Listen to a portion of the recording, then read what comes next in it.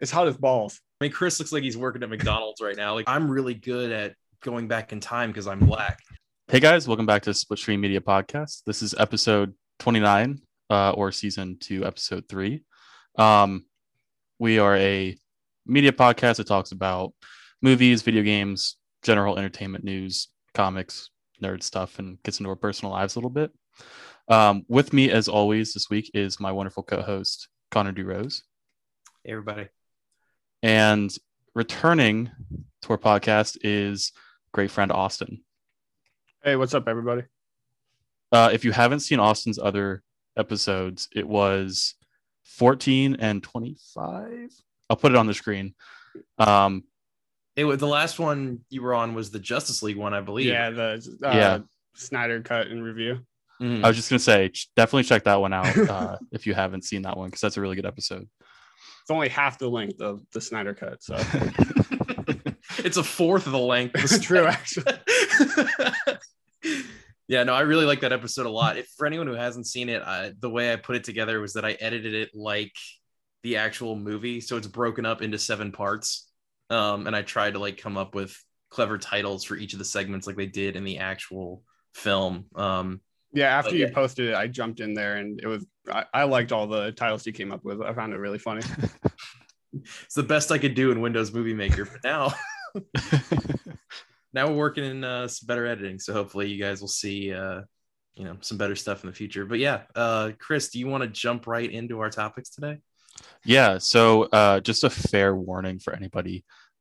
It's pretty much a Marvel episode, but there's going to be spoilers. So we're going to talk about Loki and Black Widow, and this is your warning. I'll put it on screen, I'll put it in the description, but from this whole episode, just assume like everything is on the table. So we can go right into spoilers, correct? We're not going to do like a little section of spoiler free and then go into it. If you want, we can just give our general thoughts spoiler free, and then we can go into spoilers. I just wanted to be like, we might let something slip. Like, I'm not going to filter myself.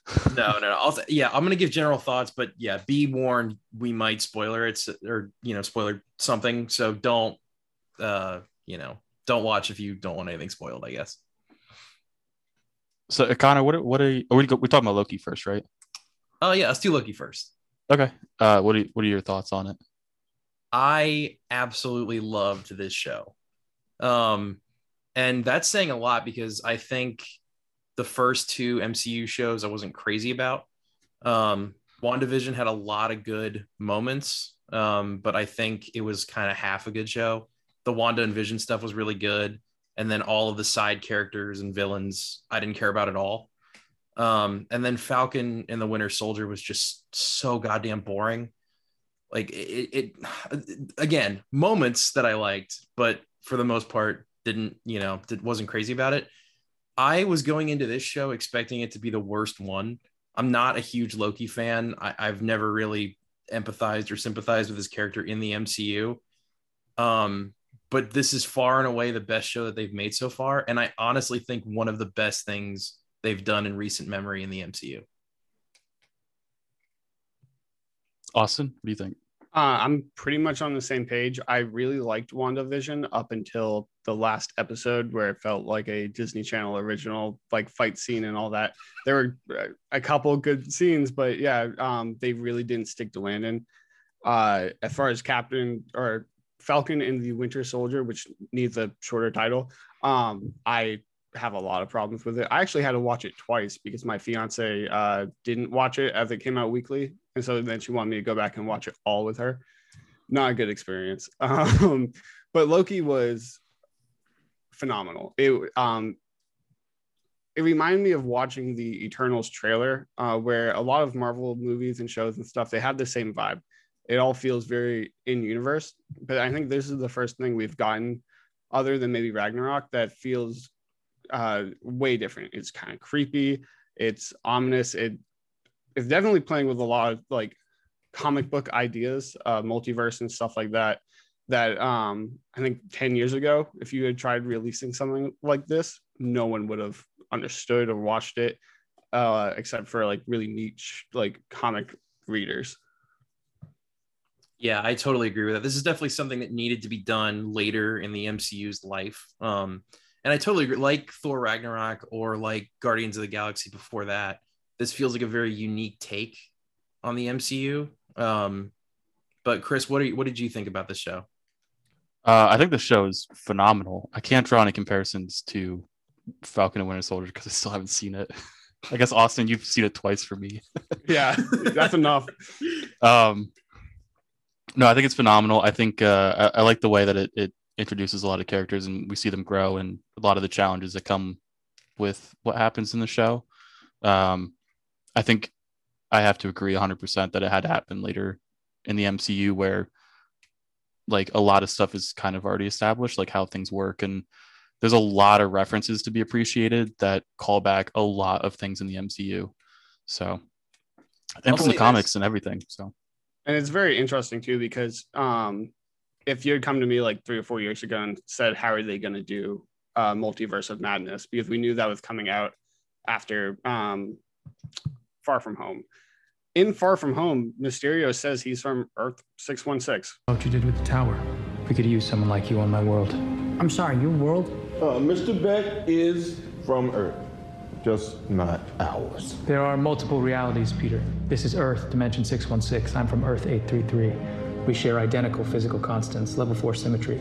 I'm sorry, you're saying there's a multiverse? Another universe, done. They explain it, and they could have left it like that, or at least had that be the explanation for how a multiverse system would work.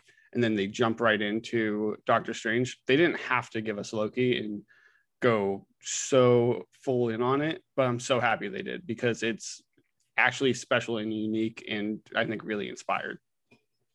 Yeah, I totally agree. And also, I think it's worth mentioning what you were talking about, how these episodes still come out week for week. It's not all at once like most shows do it now.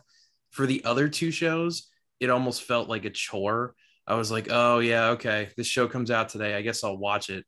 This show, I was so excited every Wednesday to get like a new episode. And I've never felt that way with any of these shows before. I was like, oh my God, it's Wednesday again. I get another episode. And I think this show, unlike the other two, was consistently good the entire time. Mm-hmm. There may have been like a few dips here and there where I'm like, oh, that's kind of weird, or I didn't love that. But overall, the show maintained its quality throughout the entire runtime. I didn't watch it week to week, but I think like episode to episode, I was more hyped for the next one than, like you said, like in WandaVision, which I also watched like all in one binge. But there was definitely a moment, I think it was after episode 4, I had to stop watching and I was like, God damn it, I don't want to stop watching. Nuts. It was the with the 3 dudes. I don't want to like spoil anything in case anyone didn't is still sticking around, but yes, I think that is. Yeah. Okay. There's stuff with Mobius, there's stuff with Loki, and then okay, yep. Yeah. That episode ends so well, and I mean, oh my God, I was flipping out. The after credits of that episode too is, I think we're safe to go into spoilers at this point. Okay, yeah. If you haven't watched it, go watch it. Stop watching this and then come back if you want to hear our thoughts on everything. But yeah, the end of this show had such major ramifications for the MCU as a whole. I was very surprised that they did that in one of their TV shows. Yeah, and that's what people have been wanting, right? With WandaVision, we wanted Mephisto or something that was going to really alter the MCU, and it didn't. I mean, Doctor Strange didn't even care about what was fucking happening. So why should we? And then with Falcon and Winter Soldier, like it was kind of a small story. They had to rewrite a lot of the story anyway. So you can't fully blame it for not sticking any part of its landing. This one, I mean, it gave us multiverses. It's more tied in right now to the next Doctor Strange and probably, hopefully, Spider-Man than I think WandaVision was originally. So, and to just leave it there, to not unpack any of what they just gave us and just show us that statue of Kang and then say peace, season 2. Yeah, absolutely. And not only, I think, does this show provide a lot for people who are invested in the MCU, I think this show is just incredibly well made overall. And showcases a lot that we don't usually get. For instance, like really, really good art direction. The music in this show is so fucking good. Incredible. And you never get that in MCU stuff. I mean, like sometimes the music is serviceable or just kind of okay, but most of the time it's, you know, pretty forgettable.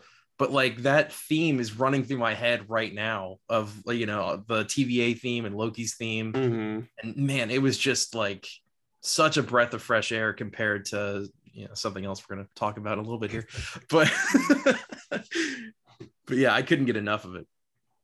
What do you guys think of like all these TV series tying into the MCU? This like you said, this is the first one where it really has implications for the rest of the films.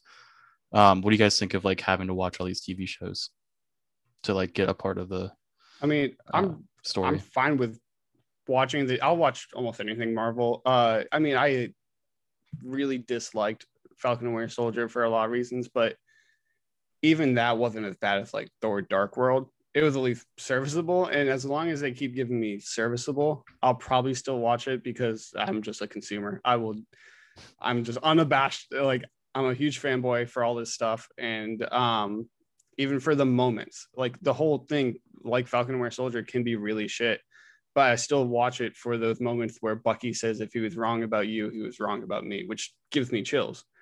The rest of that show is garbage, but I'll still watch all of it just so I can hopefully get these moments with characters I really care about. And I think we got a lot of that in Loki, which the reason I asked that question is because I feel like Loki is different than the TV shows that have kind of tied into the MCU before. So much different. I mean, these other two TV shows were kind of like, hey, this is sort of a sample of what's going to come next. So for WandaVision, it's like, hey, be sure to tune in when you see Doctor Strange 2. And then for Falcon the Winter Soldier, it's like, hey, we're making a we're making a Falcon movie. So be sure to watch that. But this felt like it's such an important moment in the MCU. To me, it's kind of like, even though I don't love the movie, they always reference Age of Ultron in these movies going forward. It's such a pivotal moment in the MCU in terms of the plot moving forward. And I feel like this is that, except it's good. Like, it's not shitty. Well, I thought with this show, like in the first like episode or maybe two, like when we start to learn about the TVA and how Loki's kind of in like this like void, not the void, but like this area that like time's different and you can go back and he's supposed to be a variant or something. I thought it was just going to be like kind of a closed loop show where like it doesn't have any effect. It was just going to like Hulk hates stairs, and then that's where we start, and we're going to end with Hulk hates stairs. And I thought that's how it was going to go, and it was not at all. I was right there with you. I was the least excited for this show because I thought it would be, it's just Loki jumping through time, having fun misadventures. We even get in the trailer him being the plane hijacker guy. So you think it's just him jumping through time. You're not expecting this whole weird conspiracy. If you ever played the video game Control, it has that kind of vibe, that brutalist mixed with like mystical vibe, which is all just really unique. And then to have that much impact where it's a must watch.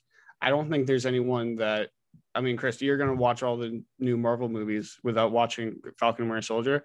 I don't think you'll have much problem figuring out what's going on. You'll be fine. Yeah. You'll get everything that's happening. And I agree with you to a certain extent about just like the character in general too, which for me is why I wasn't super excited. But what I really wasn't excited about was being like, oh, we're going back to 2012 Loki. I was like, all this stuff that's happened to him, like, why do I care about this version of him when that was so long ago? And it's not the character that everybody likes now or that everybody sort of grew up with, whatever. But they do a really good job of sort of quote unquote catching him up to speed with everything that's happened. First episode, you're there. He knows what his story is, and watching him deal with that in multiple stages too. A stage of, fuck, I'm not good. I'm like, I can't win. Then he immediately like turns it like, no, I'm going to turn this into a win for me. And that immediately turns him into a really interesting character you want to go on this adventure with. This is the same guy that killed Coulson and really fucked up capturing New York, but he's still going to keep on trying. And by the end of it, I like him more than I like him at the end of Ragnarok, interestingly enough. I totally agree with that. And it's interesting too, because they do two things in that episode to bring him up to speed for him and for us, the audience. They have Mobius sort of deconstruct the character, like ask him, why are you doing this? Like what makes Loki tick, essentially. Mhm. And then I really like the idea of him when I don't remember exactly what happens, but like he's messing with time and he ends up back there. Everyone else is trying to catch up to him and he gets to watch his life unfold And watch how he dies. Yeah, and see how he dies. By the way, when that like Super 8 whatever tape, like it kind of flies off the end like an old film reel, that was so genius. It actually had his variant number on it. If you saw like at the end of the tape. Really? So you knew that was specifically like the tape for him, which of course the TVA can produce any tape on anybody, but yeah.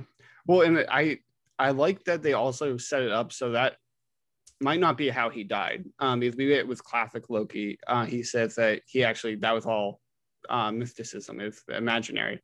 And that's not to say that's exactly what happened in the Sacred Timeline, what we saw in Endgame. But now it's like it could have been, and in the future we could get that Loki again, and maybe like a Loki assemble type moment in season 2 or something like that, where he maybe has to find other variants. Oh, I see exactly what you're saying. So like the classic version of Loki, that's the one that actually moved forward on the Prime timeline. So on the Prime timeline, technically he didn't die.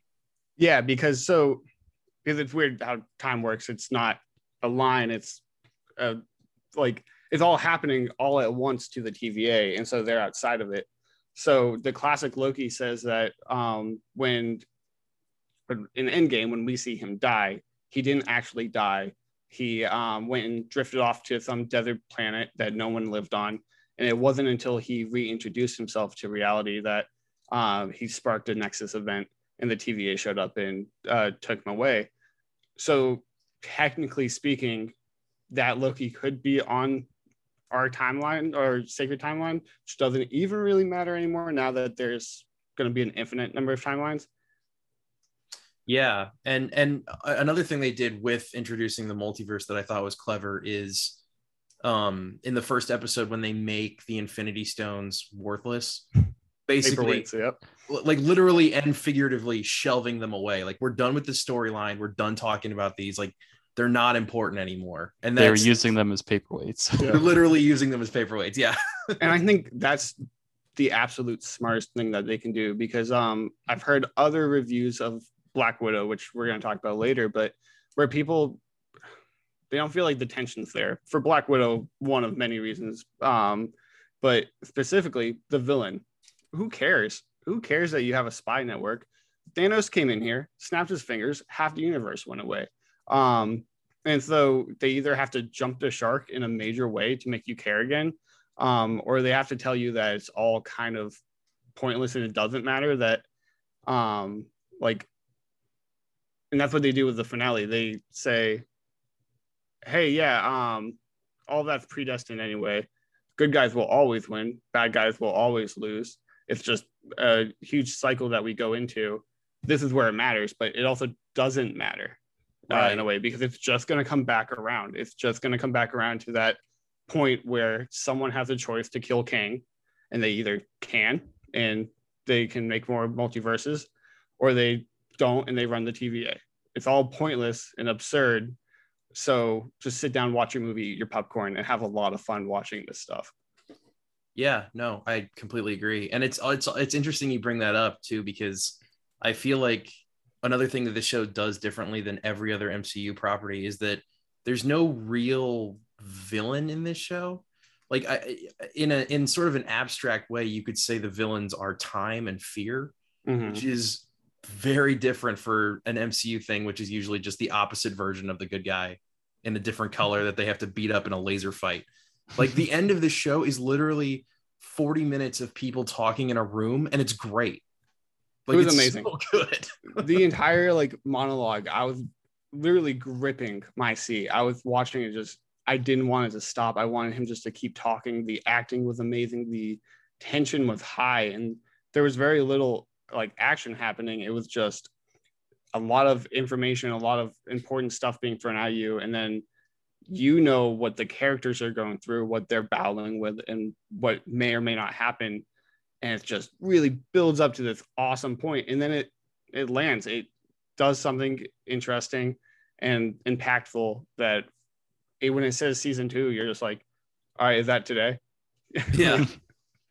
No, I was so bummed when this show ended, and I can't say that about either of the others. Like, I was like, oh, fucking finally, this is over. But this one I was actually sad about. And real quick, since we're in spoiler talk anyway, I want to briefly mention, maybe not briefly, but I definitely want to talk about Kang and how I think his introduction was maybe one of the best, if not the best, villain introductions in the entire MCU. Because I really like the idea that this is the best version of the villain. The version that you meet has defeated all the others, has condensed the timeline into this one timeline to prevent the other versions of himself from taking over. So you're looking at like not the most evil version, but definitely the most powerful. And the fact that he's so sort of indifferent at the end of time, now that, you know, he's been guarding this timeline for so long, and he's clearly lost his mind. Like, he's kind of kooky and weird. And I like Jonathan Majors' performance. I ate it up because it was very Shakespearean and like kind of out there. And I loved every second of it. I think the most important thing about what you just said, though, is that he might be the best of him. He's still afraid, though. Loki says, who are you afraid of? And he says, I'm afraid of me. Yeah, I'm afraid of all the me's that are out there or could be out there. And that kind of is chilling in a way, because, you know, when Sylvie kills him and he says, I'll be seeing you, that's, yeah, a lot of them. And whatever we get, because we all know it's leading up to this big secret war. That's why Nick Fury is in space. That's why we have the Kree or whatever. We're getting to this point where that's going to be the next Endgame in a decade or so. And so you're already terrified of this enemy that we won't really fight for another like 2 dozen movies. Yeah, exactly. And I don't think, unlike Thanos in 2012 Avengers, where they teased that way too fucking early, because I think they thought they were, you know, I don't know how many more movies they thought they were going to make.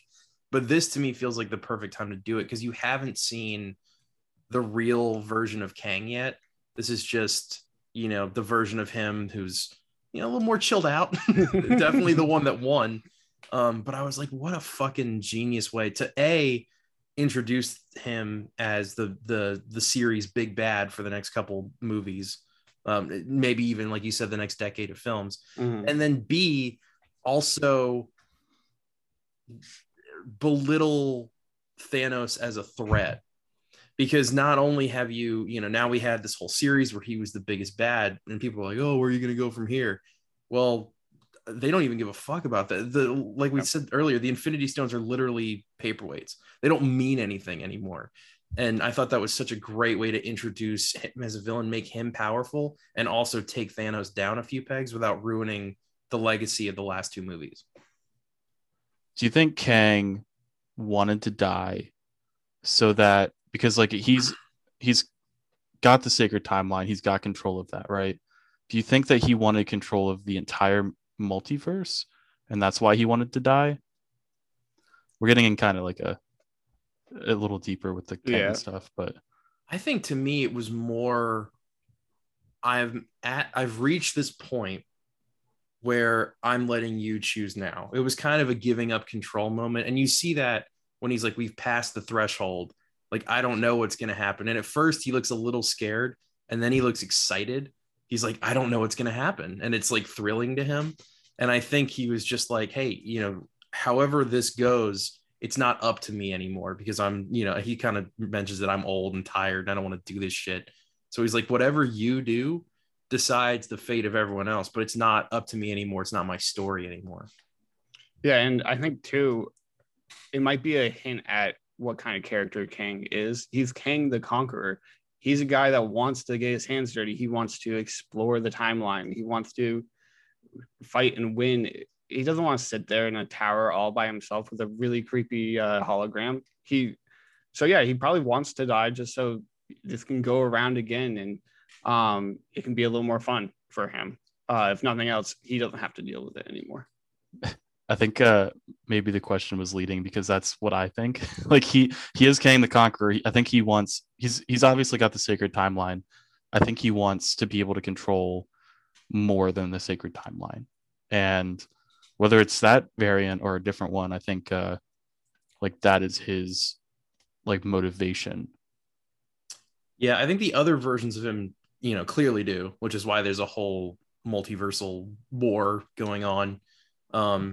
And maybe that is what they meant by that. To me, it felt more like an indifference kind of thing with at least that version of Kang. He was just like, listen, it's your choice. He's like, whatever, if you want to keep this timeline going and you want to run the TVA and continue my work, that's fine. If you want to kill me and unleash a multiversal war, that's fine too.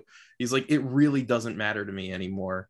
And I just thought that was such a brilliant way to introduce like the big bad by showing his ultimate form, like the maybe not, the most powerful, but definitely the best version of him. And they make a point of saying that he's still a shitty person. And he says that. Sure.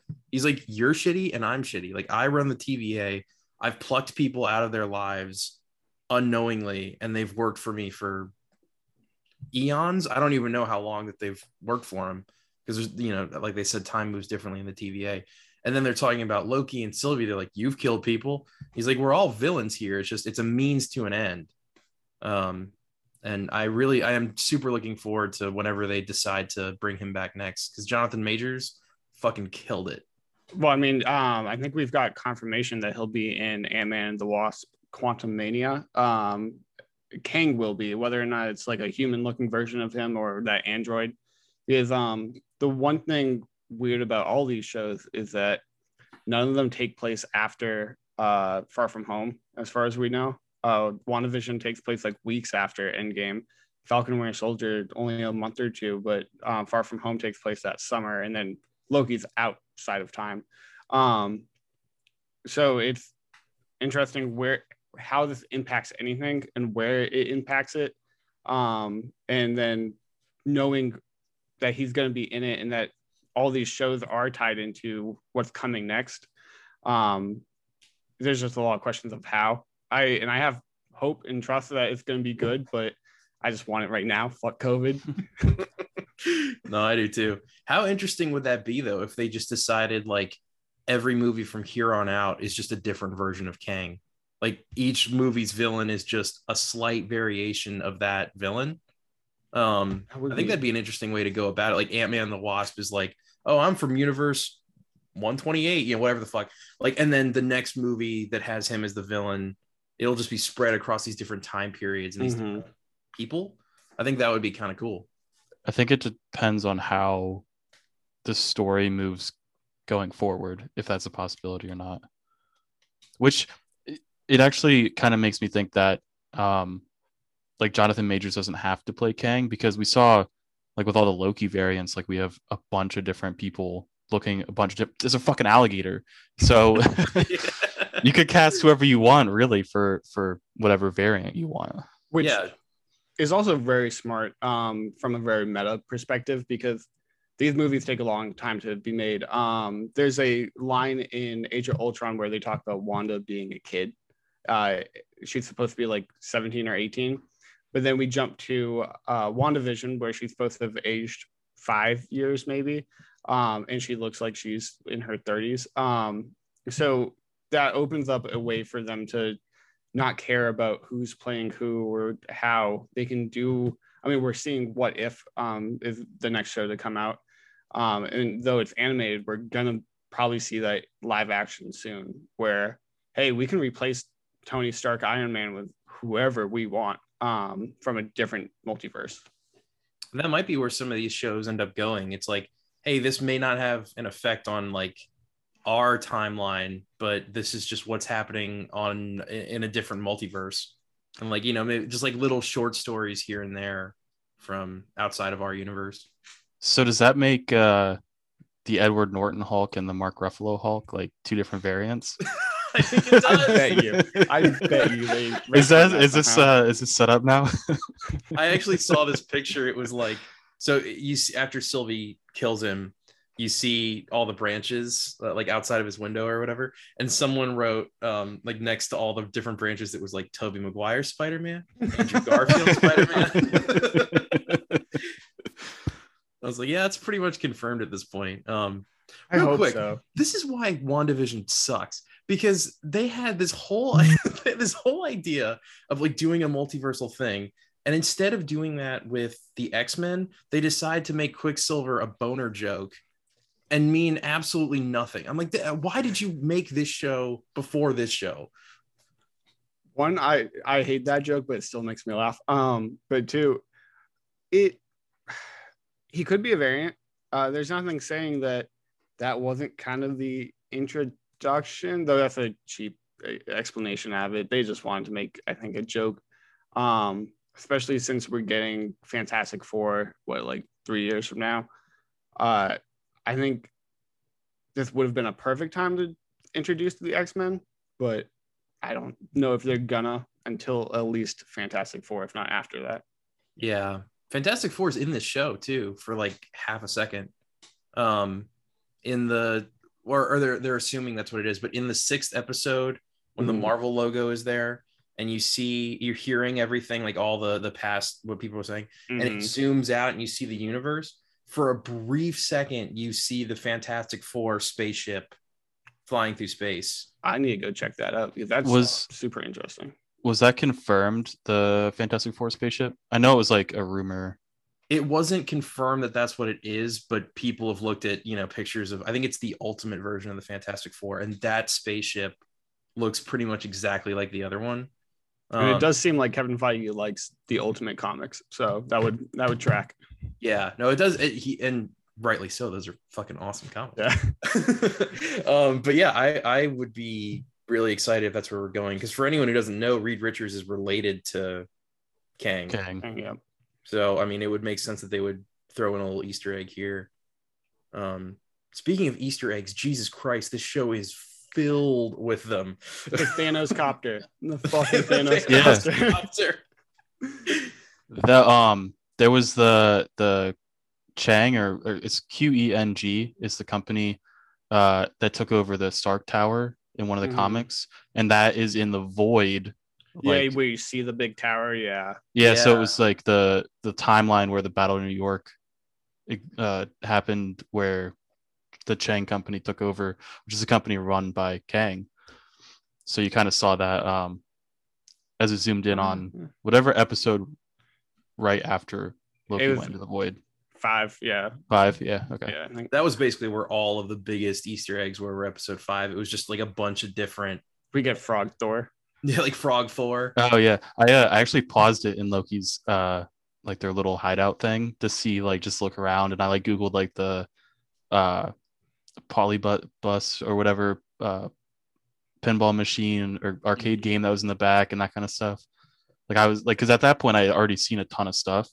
Like there's the Honus Wagner baseball card. Connor, we actually talked about that like last episode, I think, about how it's like a really rare baseball card, but since it was in the TVA and you can get an infinite amount, it means it's just shoved in the back of a drawer. Doesn't matter. Yeah. I love when they do that. There's a lot of real world crossover. I don't know if you want to call it Easter eggs. It was more just like an alternate history. But that ship that lands in the Void was an actual ship that went missing. Like with all the whatever Marines on it, or the Coast Guard, like, and then it gets eaten by Alioth. That was a real ship. And then the other one I'm thinking of is DB Cooper. Yeah, was really cool. Yeah, because I didn't know a lot about that, but I looked it up and it plays out exactly like it does in the episode, and I thought that was really fun. Should we explain that for anyone who doesn't know the story? What's that? The DB Cooper story. Oh yeah, if you want. Yeah, so basically what happened was that there was a man who went, I think he said his name was DB Cooper. They don't really know exactly what his real name was because they're assuming it was a fake name to get on the plane. And when he did, he handed the waitress, or the what do you call the fucking stewardess, flight attendant, or flight attendant? Yeah. Back then it was stewardess. Yeah, stewardess. Yeah, exactly. He handed her a note and he was like, "Hey, you should really read that." And she's like, "Oh, okay." And she reads it and he says, "I have a bomb." And basically the witnesses say he was super polite. Like he was just like, hey, I really need the cash to be on the plane. We'll land, then we'll go back in the air. And so they do that. They land the plane. They get everyone else off except for the stewardess and him. And then at some point when they get back in the air, he jumps out of the plane without them knowing, I believe the story was. I think I could be wrong. I think he went up solo. I could be wrong. Or he went up still with, well, somebody else had to be there. Yeah, I think the pilot and the stewardess were still there. I think the thought is that he climbed down into the cargo hold and slipped out from like the landing gear, and then jumped from there. And they like found some cash, like a couple miles from where they think he jumped, but only a few dollars. No traces of like blood or DNA. They had dogs out there for weeks and stuff. Dude just vanished into thin air. Yeah, he just disappeared. It's like a really like cool mystery you can get into because it's unsolved. I think there's like actually when I was painting this room there, I watched like a 40-minute video on it, and like but there's like a bunch of people who like claim to be, but they like didn't really, or people like accuse their family members or whatever, but they did find cash. They did find cash. Like I think they did trace the serial numbers. I could be wrong, but I think they did trace the serial numbers back to like the bag of cash that they gave DB Cooper, because like I assume they took note of the serial numbers of cash they were giving to a hijacker. We'll call it what it is. Yeah, but they never found him, and there's no trace of him anywhere. And the show makes the insinuation that Loki, like he was like making a bet with Thor or something, and he needed, I don't know why he needed Earth money, but he was like, yeah, I needed this to pay Thor off. So Loki is DB Cooper. He jumps out of the plane, and then the Bifrost sort of takes him away as he's jumping out, which I thought was a really fun, because some of the cash gets left over, so that's why they would find the cash. Like it was a fun little nod to our reality. But I think I should probably mention the few things that I don't love about this show, because they're few and far between. But just real quick, there's a YouTube channel called The New Rock Stars that has like a ton of Easter egg stuff. If you go and watch, like they break it down by episode, I'd go watch like a couple of their videos, because it was really fun to watch after the fact and be like, oh yeah, I totally missed that. They like really break it down, like even down to like every Nexus event that appeared on the TVA computers and stuff. It's like really cool. Yeah, that would be a really good one for me to actually go back. I know I missed a ton, so that'd be fun to go through. Real quick though, I just want to mention like the few gripes, I guess, and then if you guys have any gripes too, I'd love to hear them. But it's, for me, some of the writing when it was in sort of the character moments was hit or miss, because a lot of it felt very ad-libbed. And it felt like they were like, oh, we'll just figure it out on the day. You're charismatic people. We'll figure something out. But it leads to a lot of people going like, what do you want to do about it? It's like, I don't know. How do you feel? Oh, no, maybe, I don't know. Like a weird stuttery kind of, it's like a new trend in these movies to have more quote unquote realistic dialogue. And I don't like it. There's a little bit of that here.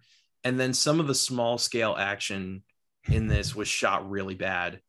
The big scale stuff, like when classic Loki's fighting Goliath and they're doing things like that, that was really fun and shot super well. But when it's people punching each other and it looks exactly like Falcon and Winter Soldier action, I was like, oh my God, this sucks.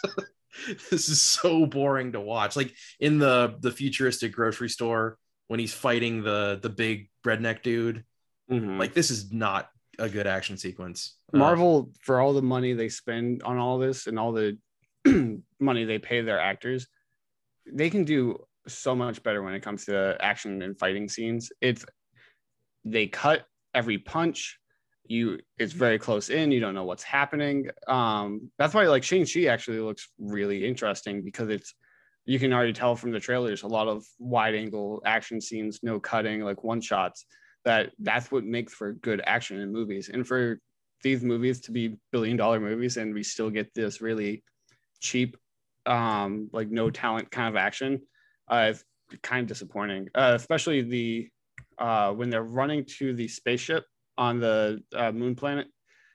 The green screen was kind of awful on that, and you could kind of tell they would like run 3 feet in one direction, cut, run the opposite 3 feet, because it was a very small green screen and area they had to work with. And all of the action, was just very blurry, dark. That's like the number one sin I have with a lot of movies, where the CG action fest is always like pitch black, so you can't see how cheap they made everything. And also another gripe I have in the Rocks cart, when the bombs go off through the time doors, what happened? It seemed like it was going to be a very big deal, but nothing happened. Yeah, they're like, oh my god, look at all these things, and then they're just like, oh, it's fine. Mm-hmm. We fixed it. It's good. The shot you're talking about on was a Lamentus 1. Yeah. Where they're running and it's like it's made to look like it's one shot, but it isn't. It is. They're like, oh, we fooled you. I'm like, no, you did not. The camera pans up to something, and you can obviously tell that's where the cut is, and then there's like three times like there's the new Rockstars actually like broke it down where each cut is, but I could identify 3 like in real time as I watched it. It was like the fog after they got like blown back. Mm-hmm. It was when they panned up, and then when they're in the restaurant, there's like a beam that goes vertically like top to bottom, and that's like a dead giveaway that's like stitched using that beam. Yeah. And actually you can see Loki super like there's like a you can see like where they superseded him over, and it's not perfect. Like it's a little, it looks like double vision almost a little bit for like half a second. It's really I think you just don't understand Loki's powers, Chris. Oh, okay. Yeah, was it image projection or was it illusionary duplication? That's what they said. They're very different. And episode 3 was definitely the weakest episode of the whole series. I think that was the whole thing on Lamentus. I thought was a little fillery. Not a lot happened. And there was like 1 or 2 interesting character moments, but for the most part, I didn't super care about what was happening. Seeing Loki get drunk and have a little fun, and like I don't know if you guys picked it up, but there's a running joke that all the Lokis are really bad at metaphors. When we get to the void, 1 or 2 of the Lokis try making metaphors, and they all really suck at it. And then the whole love is a dagger that isn't there and all that I found interesting. But yeah, for the most part, that whole episode, that was the only time I was checking my watch. I was like, is there anything happening here? That's why I was getting a little worried. I was like, oh no, the second half of the show is going to be bad. So I was like, I could feel the decline. And then episode 4 was so good that I was like, oh, I'm not worried about it anymore. The one thing I really loved in episode 5 too, speaking of all the other Lokis, was when the president, I guess President Loki, I think he was called, and then he comes in with all his minions, and they're kind of poking fun at the other movies where like Loki is just a one note, all he does is betray, but they just keep betraying each other. And it keeps cutting to Tom Hiddleston like, Jesus Christ, like, is this what I do? And I thought that was so fun. Yeah, because you actually have character growth in that moment. And you get it immediately after that too, when Sylvie says, how do I know you're not going to betray me? Because that is what a Loki does. And he is the one and only Loki that we see that is kind of over all that and has a greater perspective on his glorious purpose. Yeah. And I also like how it makes sense that the only people, because they're talking about how Lokis we don't prosper, we survive. So it makes sense that there aren't really a lot of other people in the void. Like they would have all been eaten by Alioth, but just like there's this weird gang of Lokis that fucks with each other. I just thought that was so fun. So you want to move to Black Widow? Yeah, quick. I was just saying. I do. I just want to mention one thing about season 2, which I am still pretty excited about, but something came out that I wasn't, the director. Happy. Yeah. So the director of the entire first season, so she directed every single episode. She will not be coming back for season 2, which is a huge bummer because I think clearly her creative vision is, you can see it very clearly in this entire show. And I know that that's going to be affected somewhat going forward. And that's really a bummer because the whole style of the show, I think, is great. It's so fucking weird, but it's not like WandaVision weird where it feels kind of manufactured weird. This is like Watchmen weird, where it's just out there and it's so strange, but it's really enjoyable. And I think we're going to lose a little bit of that charm in season 2. Do they have any? Do we know who's going to replace her or no? They don't. I think she said she wants to do a movie in the future for the MCU. She was just like, it was just kind of like the Watchmen metaphor is actually kind of strong because it's like Damon Lindelof said the same thing after season 1. He's like, I made my Watchmen season and now I'm done. I told the story I wanted to tell. And that's exactly what Kate Herron said about the show. She was like, I only wanted to do one season. I told my story and now it's time for other people to tell their stories, like with what I've created here. And I thought that was super cool, but Disney can't stop something if it's profitable. So they're going to milk it to death. Yeah. Yeah. She does seem like it's left on a pretty okay terms. She says she loved working with them and would do it again. She didn't know about season 2 though. She said that it was as news to her as anyone else. Yeah, I think they probably asked her last minute. I think they saw the Nielsen reports or whatever of having people watch the first episode of Loki, and they were like, we're doing season 2." But she was like, yeah, I don't want to do that. I don't have any more to say with this show. I want to do something else. So I really do hope they bring her back because, like, God, what a step in the right direction this show was. And speaking of steps in the wrong direction, let's talk about Black Widow. You didn't like it that much? I didn't even dislike it that much. Like, I just said it was a step in the wrong direction. I think it was a step to the side. Yeah, I think it was a step, wrong step in time, maybe a little misstep, but it wasn't that bad. I think this show definitely should have come, or I'm sorry, this movie definitely should have come out like 4 years ago. Could you imagine if instead of Captain Marvel coming out, this had come out, and then we really care about Scarlet Witch? Oh, not Scarlet Witch. Natasha Scarlett Johansson, and then she dies. Wouldn't have that been way more impactful than, hey, here's Captain Marvel. She's going to come in at the end of the movie. Yeah, and I want to be very clear. This is a better movie than Captain Marvel. 100 times. This and I don't hate this movie. I said this to Chris before, I think, when I first saw it. This, to me, at least, general thoughts, I guess we'll do. This movie is so aggressively bland and uninspired that it's almost worse than MCU movies that are straight up bad. Because I would rather have something bad that I can talk about with people than have something so bland that I just, like, the next day after I saw it, I forgot I watched it. Like, that's how unimportant it was to everything and how kind of boring it was. Sorry. Oh, no, I was about to say, Chris, you, I think, feel a little differently than I do. I didn't think it was that bland. I definitely would prefer to watch this over like one of the MCU movies that I think is genuinely bad. There's not a lot going like for the movie, but I wouldn't say that it's like a total snooze fest. Yeah, it's not a total snooze fest. But Austin, where do you stand on this? Because I actually don't know how you feel. Yeah, so I saw a headline that I think sums it up perfectly. It's not too little. It is too late though. It's a perfectly fine movie, and I think if it come out right after Infinity War, I really would have been into it. Getting to learn more about Black Widow is interesting. The whole first sequence in Ohio, I thought was super cool. I did not like the title sequence at the beginning. I think it was like, what was it? It was Smells Like Teen Spirit. It was a terrible cover of Smells Like Teen Spirit. And it was just bad. It felt like something someone had done like really cheaply in After Effects or something. It immediately put me off. And I was kind of on edge starting the proper part of the movie. But there was no part that I really disliked fully. It just didn't grab me like a lot of movies did. I think for most part, almost all of the Marvel content I've watched recently kind of gives me the chills or chokes me up inside. This didn't do any of that until like the post-credit scene, and even that was kind of cheapened because of my new least favorite character, Val. God, why is she coming? I'm already sick of her.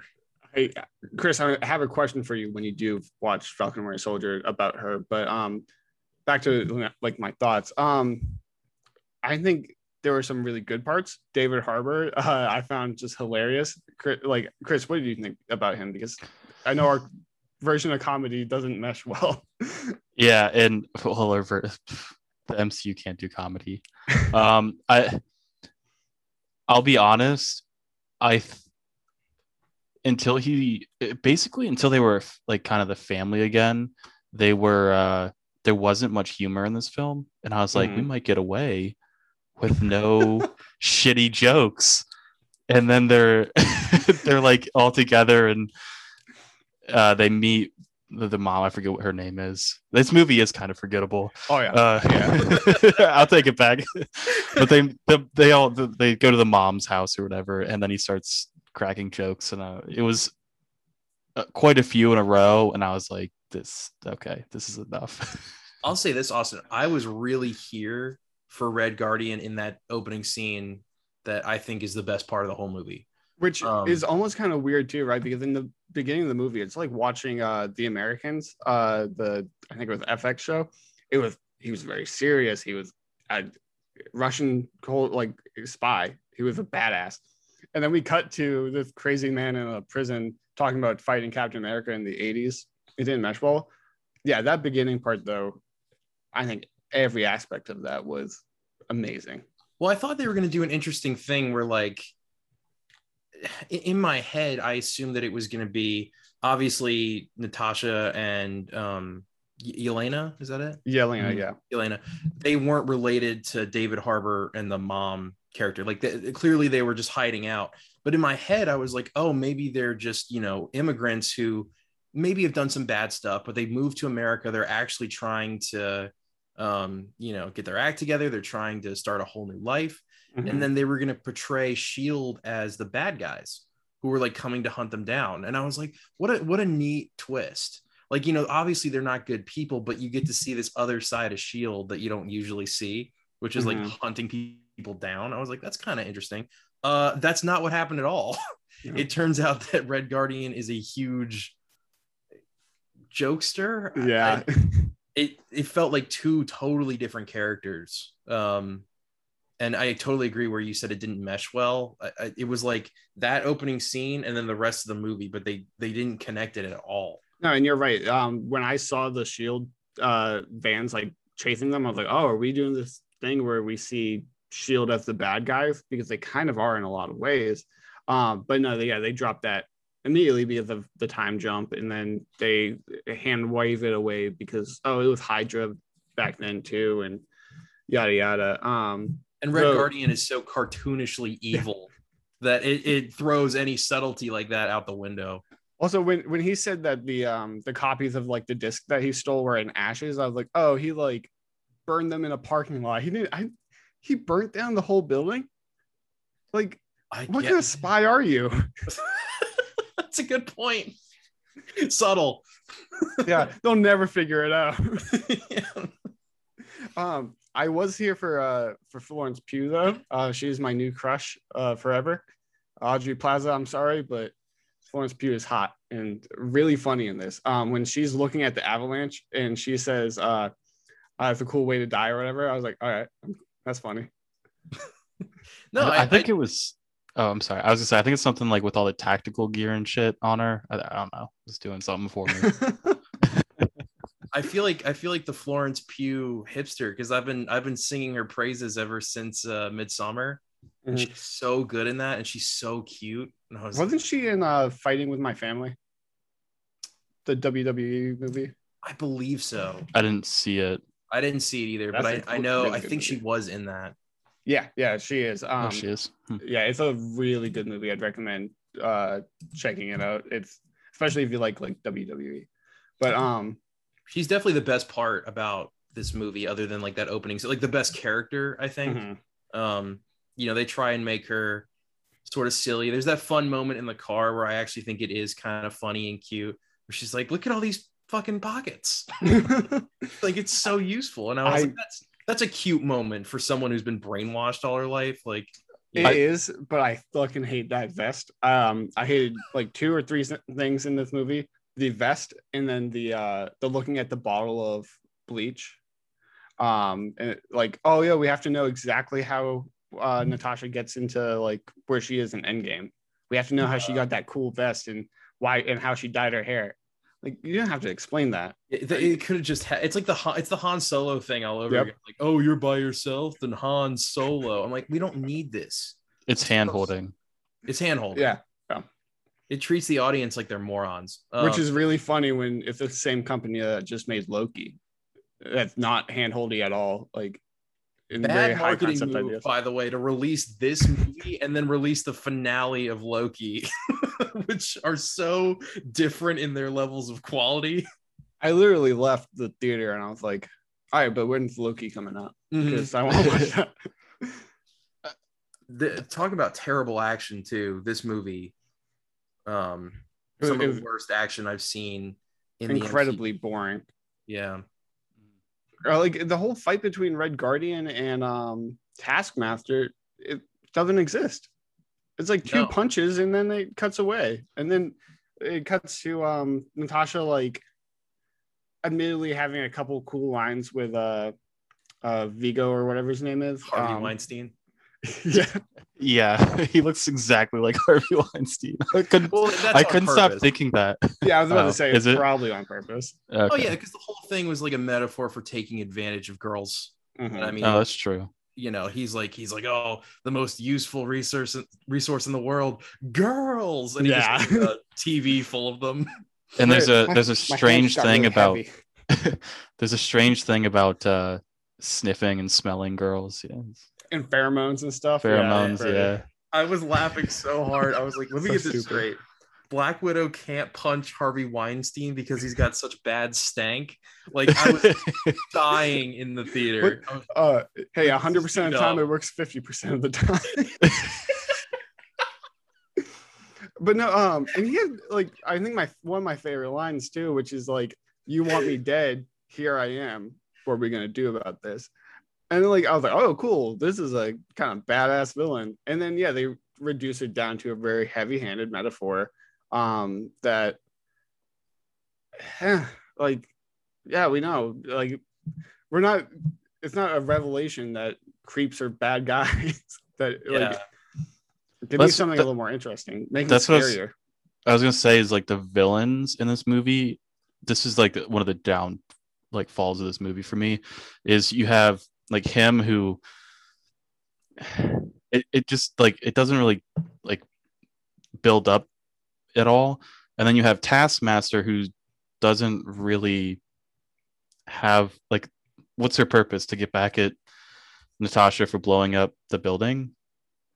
Just but to, she like, doesn't, which was weird. Like, that's the thing. Like, there's no, like you said, there's no action. Like, she just seemed kind of hell bent on getting the vials, and there wasn't Well, yeah, and that like a because that's big her. purpose. She's mind controlled too, so that is her purpose. Which yeah, it makes her kind of a weak villain because it's like, all right, so you're not even, you don't have any anonymity or not autonomy with your own villainy. Like, you're just an extension of this other dude that we don't see until the movie's almost over, and who's not all that scary really, because the second he started punching Natasha, I was like, oh, okay, she's gonna break her nose, not smell him, she's gonna get out of this. There was no moment where I ever felt like she was in any danger, even forgetting that Endgame happens. yeah, there's a serious lack of tension throughout this entire movie. The weird thing about Taskmaster too is that, like, if she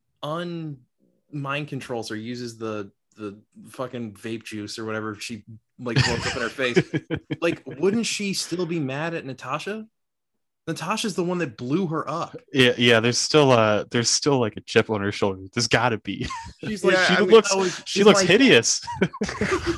Half her face is melted off. Are you not mad about that? She's She jacked was like, though, is so my that's cool. dad dead? And Natasha's like, it's okay, the bad man is dead. I'm like, you blew her up. Yeah, that's the like kind of hand wave for that too. It's like, oh, she's not mad at Natasha, she's mad at her dad for like mind controlling her. She can be mad at both. That's okay. And also, this movie made people have been begging for, oh, what happened in Budapest? We've wanted to know since Avengers. There's a line in Avengers where they're joking about what happened in Budapest very lightheartedly, and then come to find out that's when Natasha killed a kid. Yeah. Like, what? Also, it doesn't make any sense. So they thought that they killed the kid. Well, yeah. They were like, which is just it's bad. just like Budapest. I'm like, how are aliens and killing children anywhere close to being the same thing? It's the buildings falling. Yeah, I guess. I can draw the metaphor because in my mind, children are like aliens. I think what you're describing is too complicated for a female-driven superhero movie. I mean, because if the reason that Taskmaster wasn't angry at her dad or wasn't angry at Black Widow is because they had to be angry at a man, because this is a very bland story that's trying to inject a very weak through line of feminism. So they were like, oh, it can't be the woman that's at fault. It's the man. Yeah, which is super disappointing because one, we're better than that. Like, that's the most spoon-fed, like, hey, are you a good person? Do you believe that women shouldn't be beaten and mind controlled? Like, yeah, almost everyone who's watching this is on that side. Let's get a little more complex with this. And like, they kind of do that with Sylvie and Loki, where she is the only female variant of Loki we see, and we see her almost get like abused more than the rest. And there's stuff you can do with that. But then I'm reminded of everything that happened in Falcon and Winter Soldier. So I have no faith that they're going to do anything interesting with like those kind of topics. So at this point, I kind of want them to stay away from those topics if they have nothing to really add. The least interesting thing you can do is point out somebody's race or gender, like, and make that the point of your story. If you want a strong character, just make that person just write a strong arc, right? Strong character traits. It doesn't need to be, hey, look at this, she's a woman, so she's powerful, and then constantly reminding. And like the perfect example is Tenet. Like, John David Washington is Black, but he's not like, I'm really good at going back in time because I'm Black. Like, he's just Black, and that's totally fine. And then you move on and you realize that he is that powerful through his actions. Not, it's the show don't tell thing. Yeah, and that's what because, and this happens a lot where they try just to make a character Black or female or something else, and it comes through as really clumsy and heavy-handed. The Ghostbusters remake, I think, is a great example of that happening, where, all right, we get it, they're women and they're funny, can we have like an actual plot now? And I saw a great video explaining why this doesn't work. Imagine if you made Peter Parker Black. It wouldn't make any sense. Because you're kind of just forgetting everything about the character of Peter Parker, and how being Black in New York with the cops chasing you kind of has a different sense if he's Black. But then you have Miles Morales, who has a different backstory and is a character all of his own, that all of that nuance is built into his character, and you can actually do interesting things with it. I mean, Falcon and Winter Soldier had that problem where it literally ends with them saying, oh, it's the same, it's just Black. And I think that's what the show was trying to say, is that, oh, he's just like Steve, but he's Black. And that's not how we should be talking about this. They're very different people. It's white male show writers trying to show diversity and representation. Yeah, and never reading a single book in their life, apparently. Yeah, and Falcon the Winter Soldier is a little different because the whole thing with like that the Black super soldier that was sort of forgotten and thrown in jail. And they try and play that up. But yeah, it's if they did wanted to make one of these other characters Black, the problem is that would be the character trait, I think, is the biggest problem with this. And it's the same thing with, I mean, Captain Marvel is the biggest defender of this, is that she can do no wrong and that it's everybody else's fault, and because she has to be strong and powerful. But, you don't get that if your character isn't interesting. I mean, we haven't had a Black Widow movie until now, but she's been in other movies before Captain Marvel, and there was never a moment, maybe Age of Ultron, slight moment in Age of Ultron, where they point out that she's a woman. But other than that, she's just a badass, and she just does badass shit. Same with Hawkeye. But then you have Captain Marvel, that the entire movie is like, she's a girl and she can do it too. It's like, yeah, we know, we get that. Can we have a real plot and real like character development and conflicts other than just, yeah, she's a girl? I don't think feel- superheroes care at that point. They're superheroes. I was gonna say, like, throughout like all the films, Black Widow, like you see flaws, you see character development, you see a good arc. Like those are things that help like create good representation of like the people that you're trying to represent. You know. Mm. Yeah, and I think the perfect example of that, to your point, is her arc in Winter Soldier, because that was a really fun dynamic where it was like the goody two shoes, straight and narrow soldier has to partner up with this spy who is always double crossing people and can never be trusted, and that's a fun dynamic in that movie, and they learn to trust each other. But it's never about her being a woman, it's just her being a spy and then having to work together, and that's what makes that movie so interesting. And there's definitely moments in here where they kind of forego that, and the whole Harvey Weinstein plot is a little heavy-handed. But my other gripe with this, kind of completely unrelated, but she's not a superhuman, right? How is she still alive after being blown off that bridge, and then like her ragdoll body as she falls off that building? And they, again, hand wave it away with some fucking bruises on her back. You would have a lot more than some bruises. They tried to make this movie another world-ending event, which they needed to keep it small scale, and they didn't do that. They were like, fortress in the sky, and everything's going to get taken over, and millions of spies. And I'm like, we didn't need any of this. It could have been very, very small scale. It could have been just, if they had fleshed out the Taskmaster character and just made her a reflection of Black Widow and sort of like her needing to atone for the sins of her past. Like, look at what you've done. You create your own monsters, you create your own demons, kind of thing. That would have been really interesting. But instead we have a giant fat man in a floating tower who can't be smelled.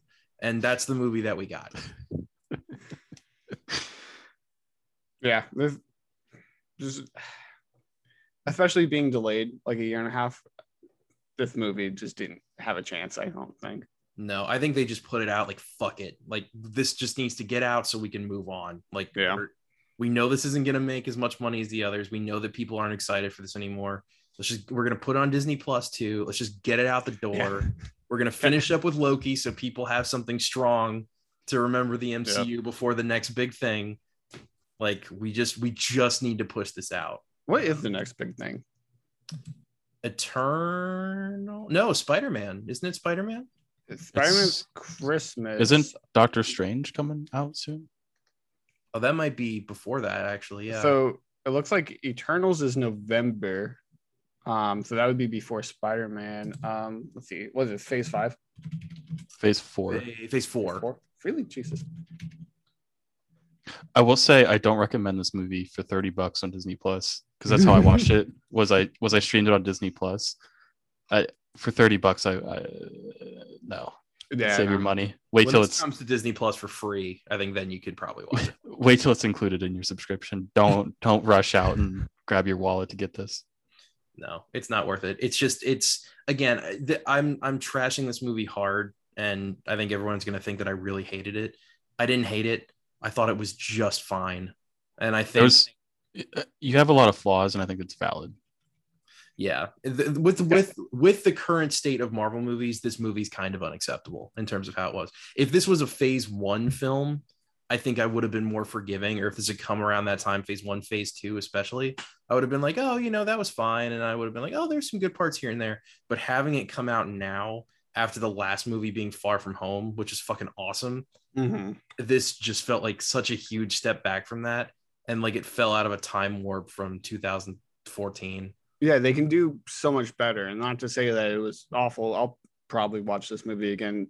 Like, if I do a rewatch of them, I will always skip Captain Marvel, though, because that movie sucks. I will always skip Thor Dark World because that movie sucks. This is just not up to snuff, though. Also, Shang-Chi is the next one, and then Eternals. There's 3 movies coming out this year? Yeah, Shang-Chi, Eternals, and then December is Spider-Man. Well, we have a lot of content for the channel, I guess. That's crazy. I didn't know that all 3 of those were coming out this year. I for some reason I thought Doctor Strange had been moved to next year, but I guess not.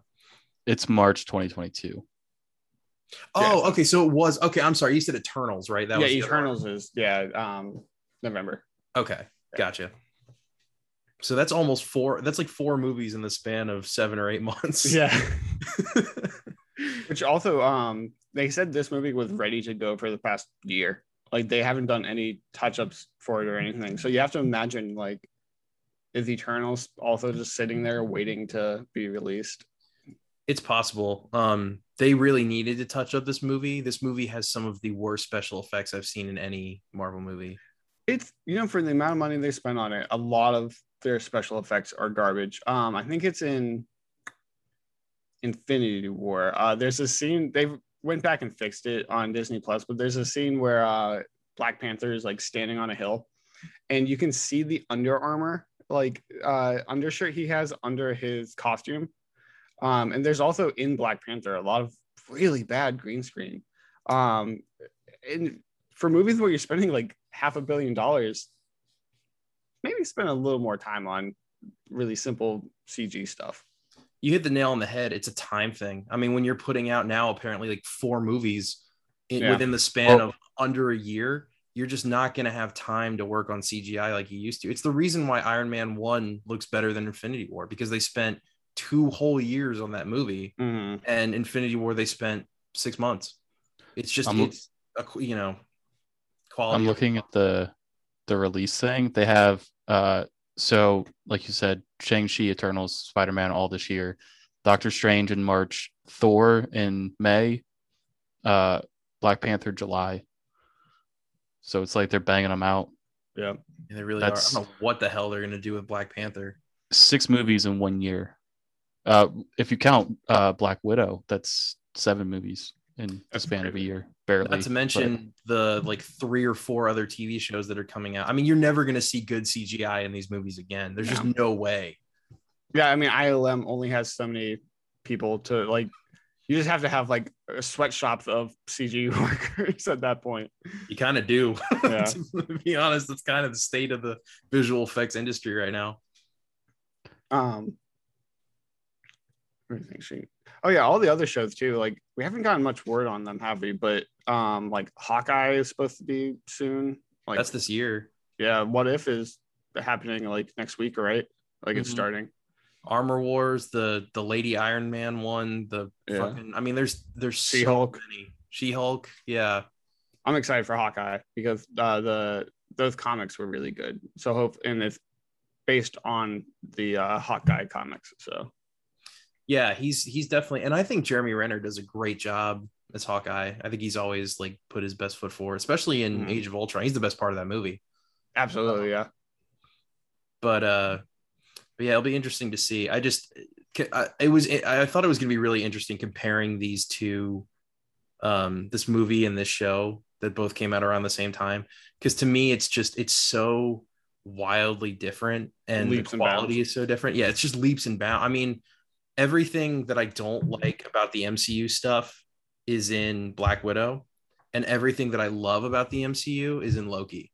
And it just felt like this weird, like fucked up Venn diagram that I just wanted to compare these two, because it was almost like how to conclude a character, how to deconstruct a character versus how not to do it. Yeah, because like as far as we knew going into Loki, this could have been the last time we saw Loki, and we knew it was going to be probably the last time we see Natasha. And both of them, set up very differently how we feel about those characters when it's over. Because like I might have gotten kind of choked up at the post-credit scene, but that's just because I'm a bitch.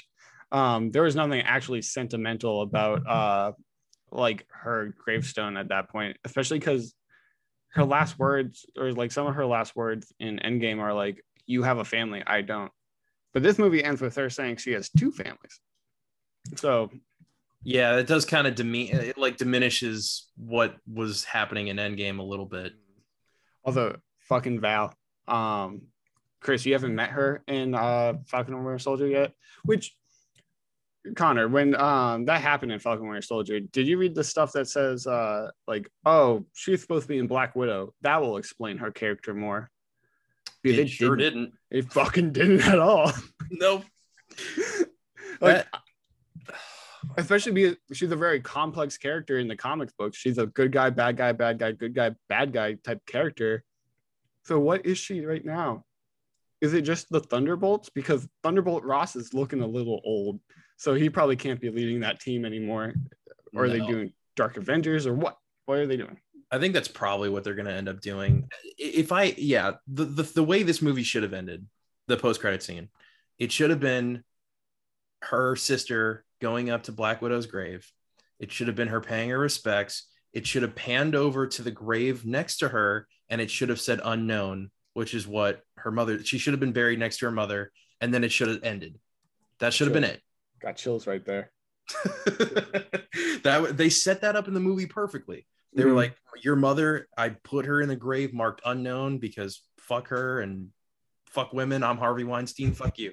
But then they set that up. And then in the end, like I'm telegraphing the script in my head. I'm like, that's exactly what's going to happen. But instead, Julia Louis-Dreyfus just blows her nose and makes a shitty joke. And then the movie's over. I'm like, what a fucking piss poor way to end your movie. Like, who wrote this? Like a 12-year-old? It was awful. It's weird that, because it seems like Kevin Feige like cares about what's happening with these movies to the point where he just had a meeting about the rules of the multiverse, but then they allow something like this, which kind of tells me that no one cared about this movie and it being written, and they just said, hey, make sure you have a scene with Val. Yeah, I think that's all they cared about was that end credit scene. They were like, do literally whatever you want. It doesn't matter. This movie doesn't matter. And we don't care how well it does because it's not part of this next phase of Marvel anymore. Yeah. Like, we got 7 more movies coming out. We got way more shit that people are going to be excited about. So, you know, and that's a shame because movies like this get tossed to the side because they're like, we don't need to put that much resource or, you know, time or effort into the writing. Like, who cares? Yeah. So speaking of a superhero movie with low budget and time and care put into it, are we talking about that Spider-Man Lotus thing? Dude, that segue was excellent. I watch a lot of podcasts. Hey, if you guys have ads you need done, I can talk about toilets, shaving, my underpants, got it all. Got scripts. Let's go. I would love that. Yeah. We're not even sponsored, but go. I saw this trailer and it got me really excited. I guess for anyone who doesn't know, this iteration of Spider-Man is a fan-made film. It has nothing to do with Sony or Marvel. It's just one guy and his small crew, and they're making a movie called Spider-Man Lotus, which is going to be an adaptation of 2 excellent Spider-Man stories. It's the kid who collects Spider-Man, which is one of my favorite Spider-Man stories. And then it's going to be Spider-Man Blue, which deals with the death of Gwen Stacy and sort of the fallout and aftermath of that. And in the trailer, they show a lot. They show that, you know, the kid, for anyone who doesn't know, the kid who collects Spider-Man, the basic story of that is that there's a kid who's collecting a bunch of Spider-Man memorabilia, and he has all this stuff. He basically worships Spider-Man. He's the #1 fan. And Peter finds out about this and he goes to visit him, and he's sort of, he's going through the collection with the kid, and he finds out like what kind of he's basically explaining all this memorabilia. He's like, oh, that's when I fought you know, who, the Green Goblin or whatever. Like, he's just going through all of it and explaining everything. And then they get to a point where Peter starts talking about all the stuff that he's done wrong, and he confesses to the kid about Uncle Ben, thinking that the kid will see him in a different light, but the kid still is like, no, you know, you're still a hero to me, blah blah blah. And at the end of it, he asks him if he can reveal his face. And he does. And he shows him that he's Peter Parker. And then he, you know, decides after he does this, the kid calls him Peter, and they have a whole other conversation. And as Spider-Man is leaving, you find out that the kid is terminally ill and he only has a couple weeks left to live. So he was basically doing kind of a Make-A-Wish sort of thing. But it's also sort of a deconstruction of the Spider-Man character. And that story is awesome, and it's really fucked up, and it's really sad. And I would love to see that along with Spider-Man Blue, because the whole thing is Gwen Stacy died. So if they use the kid who collects Spider-Man as a frame to show flashbacks of what has happened already, like the whole narrative is told through that point of view, I think that would be really cool. Yeah. Kind of jumping off that, I think my least favorite thing about Marvel Spider-Man, like the Tom Holland, is he's not Peter Parker. not the Peter Parker that we see in the comics, who makes all these really hard choices and just gets shit on. That Parker luck. Like the Ultimate Spider-Man comics were some of my favorite Marvel comics. We see it in the video game too. They kind of do it where Peter does not catch a break ever. And he doesn't care that he doesn't catch a break a lot of times. He's just a good person. Almost to the point of Captain America, but even Captain America gets to live a pretty cushy life a lot of the time. Peter's always just this dude that barely scraping by and sacrifices his love, his family, his everything just to help people and be good, and then fails a lot of the time. And we get to see him deal with that failure, unlike a lot of characters, I feel like, who, failure is just like, whatever, I never fail. Peter is very imperfect, and it'd be interesting to get a good character story with him. So something like this is really exciting, because the Tobey Maguire, I hate Tobey Maguire as Peter Parker. Andrew Garfield, like, I thought they were going with something like this when we watched Amazing Spider-Man 2. And wait a minute, hold on a second. No, yeah, I hate Tobey Maguire. I like Andrew Garfield's Peter Parker. I didn't know that. I didn't know you hated. I knew you liked Andrew Garfield because I think you and I shared that sentiment that his performance is very underrated. I didn't know you hated Tobey Maguire though. He's a 40-year-old man, and he's like, it's really creepy. Like, Peter's a really cool character. Even more interesting than the character of Spider-Man. And I don't think he's been done right yet. And kind of calling back to what I was talking about earlier about making Peter black, I think they made Miles white and then called him Tom Holland's Peter Parker. It's just, it doesn't seem like anyone gets his character all that much, but it does seem like this trailer might kind of do it a little better. And I'm hoping they don't try to do a lot of action or a lot of massive set pieces. I think it would be best just to do vignettes of him growing as a character, failing, persevering, giving up, stuff like that. I don't think they have the budget to do anything major. Their target goal for this, their ideal goal was $20,000, and they're 25. Was it 25?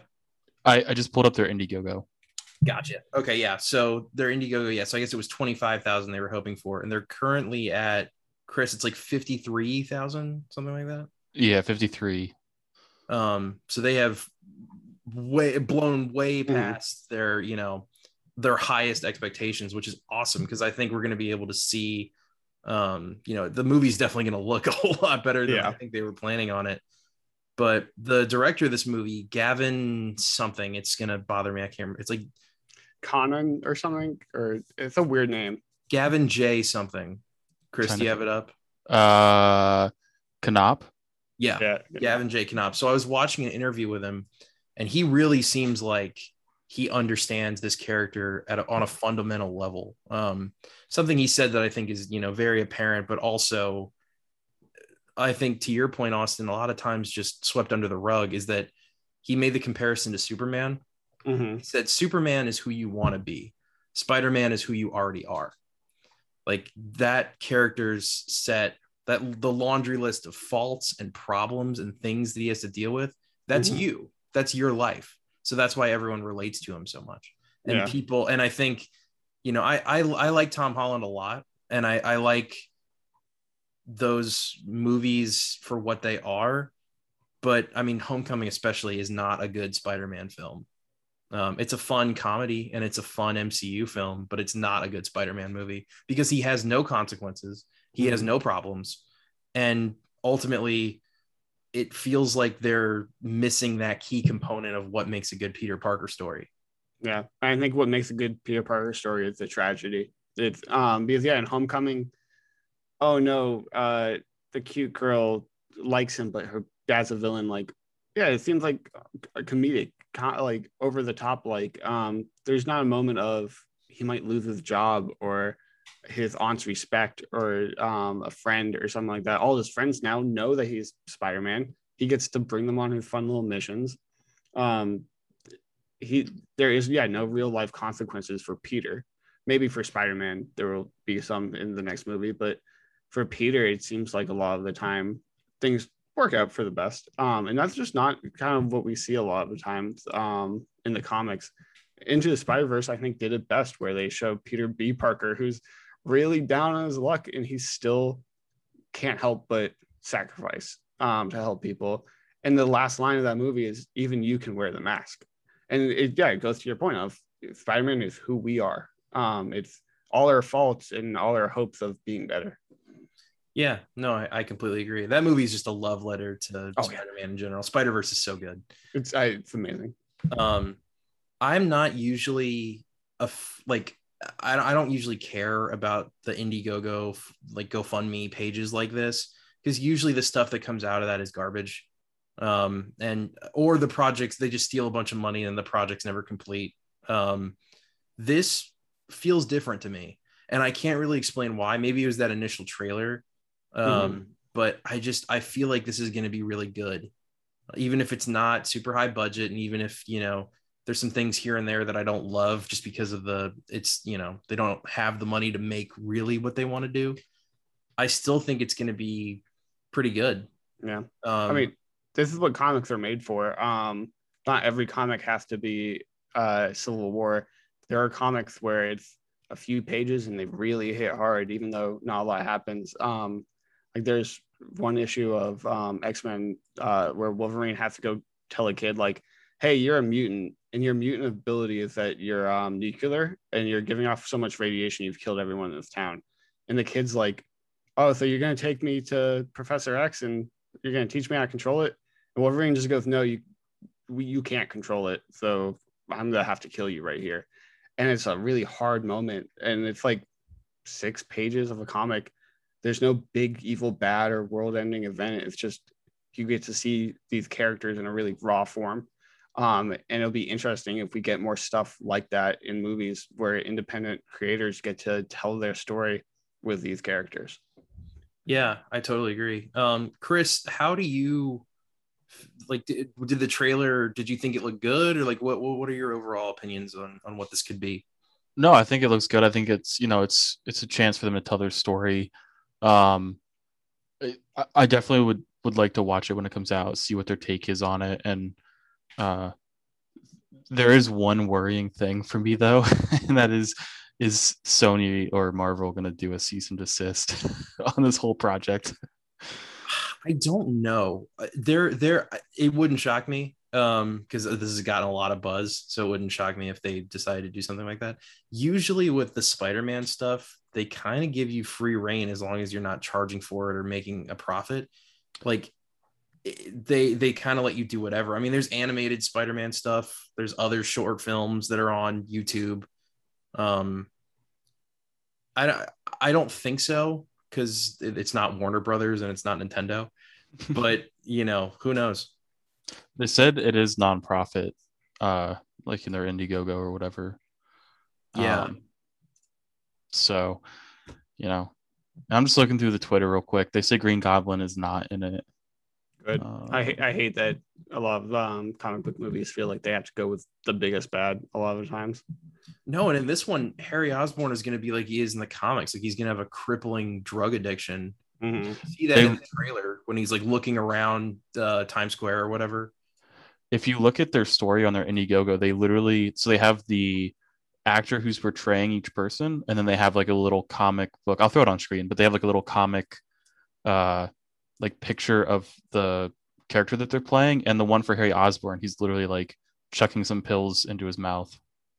Yeah, no, that's something that's never been discussed in any of the live action iterations of Spider-Man. And if they're going for sort of this melancholic feel, like the whole atmosphere surrounding Spider-Man Blue, then that would really make sense if that's the direction that they're going for it. Well, Spider-Man typically, not to say it's marketed for kids, but a lot of kids. But yeah, you're right. It's a huge demographic. Yeah, that's not the Sony or Marvel way to do it. Which is such a pain, because we know that stuff works. Look at, Deadpool's a comedy, but I feel like you could do serious comic book movies that aren't goofy Deadpool nonsense, but still have them be R-rated. I mean, Logan works. For different reasons, Logan works, but I feel like it would be worth the risk to spend. Like, if you're Marvel, spend $50,000 on someone's pet project. Let them have that and get a little chunk of change and see how it goes. You're not losing that much. Like, you're Disney. Money doesn't mean anything. Have fun. Do something cool. I don't know why they don't do that like they do in Star Wars, where now on Disney Plus they have the Legends category. Mm-hmm. It's like 2D Clone Wars and all, and the holiday specials and all the stuff that like isn't canon. I don't know why they don't give a voice to young creators and be like, hey, you're going to end up on this section of Disney Plus. It's not canon. It's not MCU, but we're going to review what you have and we're going to give you some creative freedom to do basically whatever you want. Here's a budget of, again, like, you know, $50,000, make your movie. And then we're going to, you know, put it on this platform and see how well it does. That would also gauge audience interest in maybe something that they could do that is canon in the future. So I think that's a great idea. It's funny because we talk about like DC being behind the game, but it seems like they're the ones doing that right now with the Batman coming out and with Joker. These are these stories where it's like Elseworld stories or Black Label type stories that aren't canon, that aren't connected to anything, and a little more artsy, a little less blockbuster, and seems to be working for them. We haven't seen the Batman yet, but I'm probably going to watch it 4 times. I'll definitely watch it. You know, you might see that from Marvel more now, though, with the end of Loki, it being an infinite amount of realities. You might see, hey, here's Spider-Man if he wore a dress. I don't know. You know, like you can literally do whatever you want. So yeah, I could definitely see them working that into the non-canon section of Disney Plus or whatever they want to do. But this is the one. I've never kickstarted anything before, and I'm definitely going to give this money. Like I'm really excited about. I'm actually going to put the link in the description too. Maybe we can like throw it up on screen or whatever. But if you read the Indiegogo and you guys are interested in this, like, feel free to donate. And we're not sponsored by them. We're not being asked to do this. This is just my own personal thing. I would love to see them get as much money as possible to create the best possible movie. And there's like, I know there's a bunch of tiers. You can like get your name in the credits. You can get a Blu-ray copy. But yeah, definitely support these guys, because it seems like this director so far has a really good grasp of what makes Spider-Man. And I'm excited to see his, you know, not Disney interfered, Sony interfered vision of what a Spider-Man movie should be. Yeah, I'm definitely. Oh, go ahead. I was just saying the cheapest option is $5, name and credits. So if you really want to, you know. Yeah, I mean, $5 is like a burger. Yeah, it like feeds one of the cast members for a day. Yeah, I'll definitely like be keeping an eye on this, and this is the first I've heard of it, so I'm like super happy to keep an eye on it and hopefully watch it one day. Yeah, I wasn't following this at all. I had no idea it was even happening until that trailer came out and it blew up online. Because you see, before, all the other stuff has pretty low views. It was like, oh, here's some behind the scenes footage and here's some cast interviews. And they were each at like, you know, 10, 20,000 views, you know, nothing crazy. And then the trailer shot up to, I think, pretty close to 500,000, which is insane. So I feel like there's probably a lot of pressure on Gavin right now. Like he was like, oh, I only thought a couple people were going to see this. It's his to fuck up now. Yeah, like you have that traction, do something with it. Yeah, exactly. So we'll see what happens. But yeah, I'm just really excited to see what they do with this. And I'm also, again, really excited to see No Way Home. Now that Loki has set it up to be this crazy multiverse hopping movie. But if we don't see Andrew Garfield and Tobey Maguire, I'm mad. Like, I hate to be one of those people that expect something from a movie without any reason to, but come on. Like, we've been asking for it for years. I don't think it's unrealistic, especially because Alfred Molina and Jamie Foxx are both going to be in that movie, confirmed already. So I'm like, how are you going to do that and not have the other? Also, Jamie Foxx's wording with it is that, like, he already deleted it, but he said, I'm back as Electro, except I'm not blue this time, which makes it seem like, yeah, it's a variant of Electro or something. Yeah, it'll be more like the comic, not the ultimate version, but just the regular comic version of Electro. Yeah, so with that, I guess we can wrap things up, Chris. Yeah. So thank you guys for watching. I hope you guys enjoyed our Marvel talk and fan-made Spider-Man talk. And leave a like if you liked it. Leave a comment if you are you excited for the Spider-Man movie? What were your thoughts on Loki or Black Widow? Subscribe if you're not already subscribed. Ring the bell for notifications. All that good stuff. And then real quick this week, I just wanted to mention the highlight thing, just to really throw that out there. Do you want to go ahead and talk about that? Yeah, so we're going to be kind of putting out some highlights, some more digestible, like shorter length videos from this podcast. So we'll probably, I don't know if we'll put them out before or after the podcast. We haven't really decided yet, but we want to kind of just make it easier for people. Instead of having to watch like a whole hour or hour and a half podcast, you can just kind of watch, maybe a 20-minute or 15-minute video. So a lot of the discussions are going to be re-uploaded as separate videos. Yeah, I think what's going to happen is that we'll release, because we released the podcast on Friday, and then over the course of that weekend and the next week, we'll just slowly throw out a video or two or three, however many topics we discuss, as highlights up until when we release the next video. So that way we're always kind of, releasing content. It doesn't, it won't ever get stale for you guys. And yeah, like Chris said, if you want to watch just like, oh, I don't give a fuck about Black Widow, but I want to see the Loki review, then, this is exactly how you'll be able to do it. Yeah. I think there's this good, like, we draw some good comparisons in the podcast where like we compare Loki and Black Widow, and that might not necessarily make it into some of those highlight videos. So, if you're looking for more in depth, definitely keep watching the podcast, or if you want something a little shorter, but still get our thoughts, and watch the videos. Yep. But other than that, I think that's the end of the episode. Thank you guys for being on. We'll see you next week. Thank you for coming on, Austin. We appreciate it. Yeah, it's always a great time. Bye, everybody. See you next week.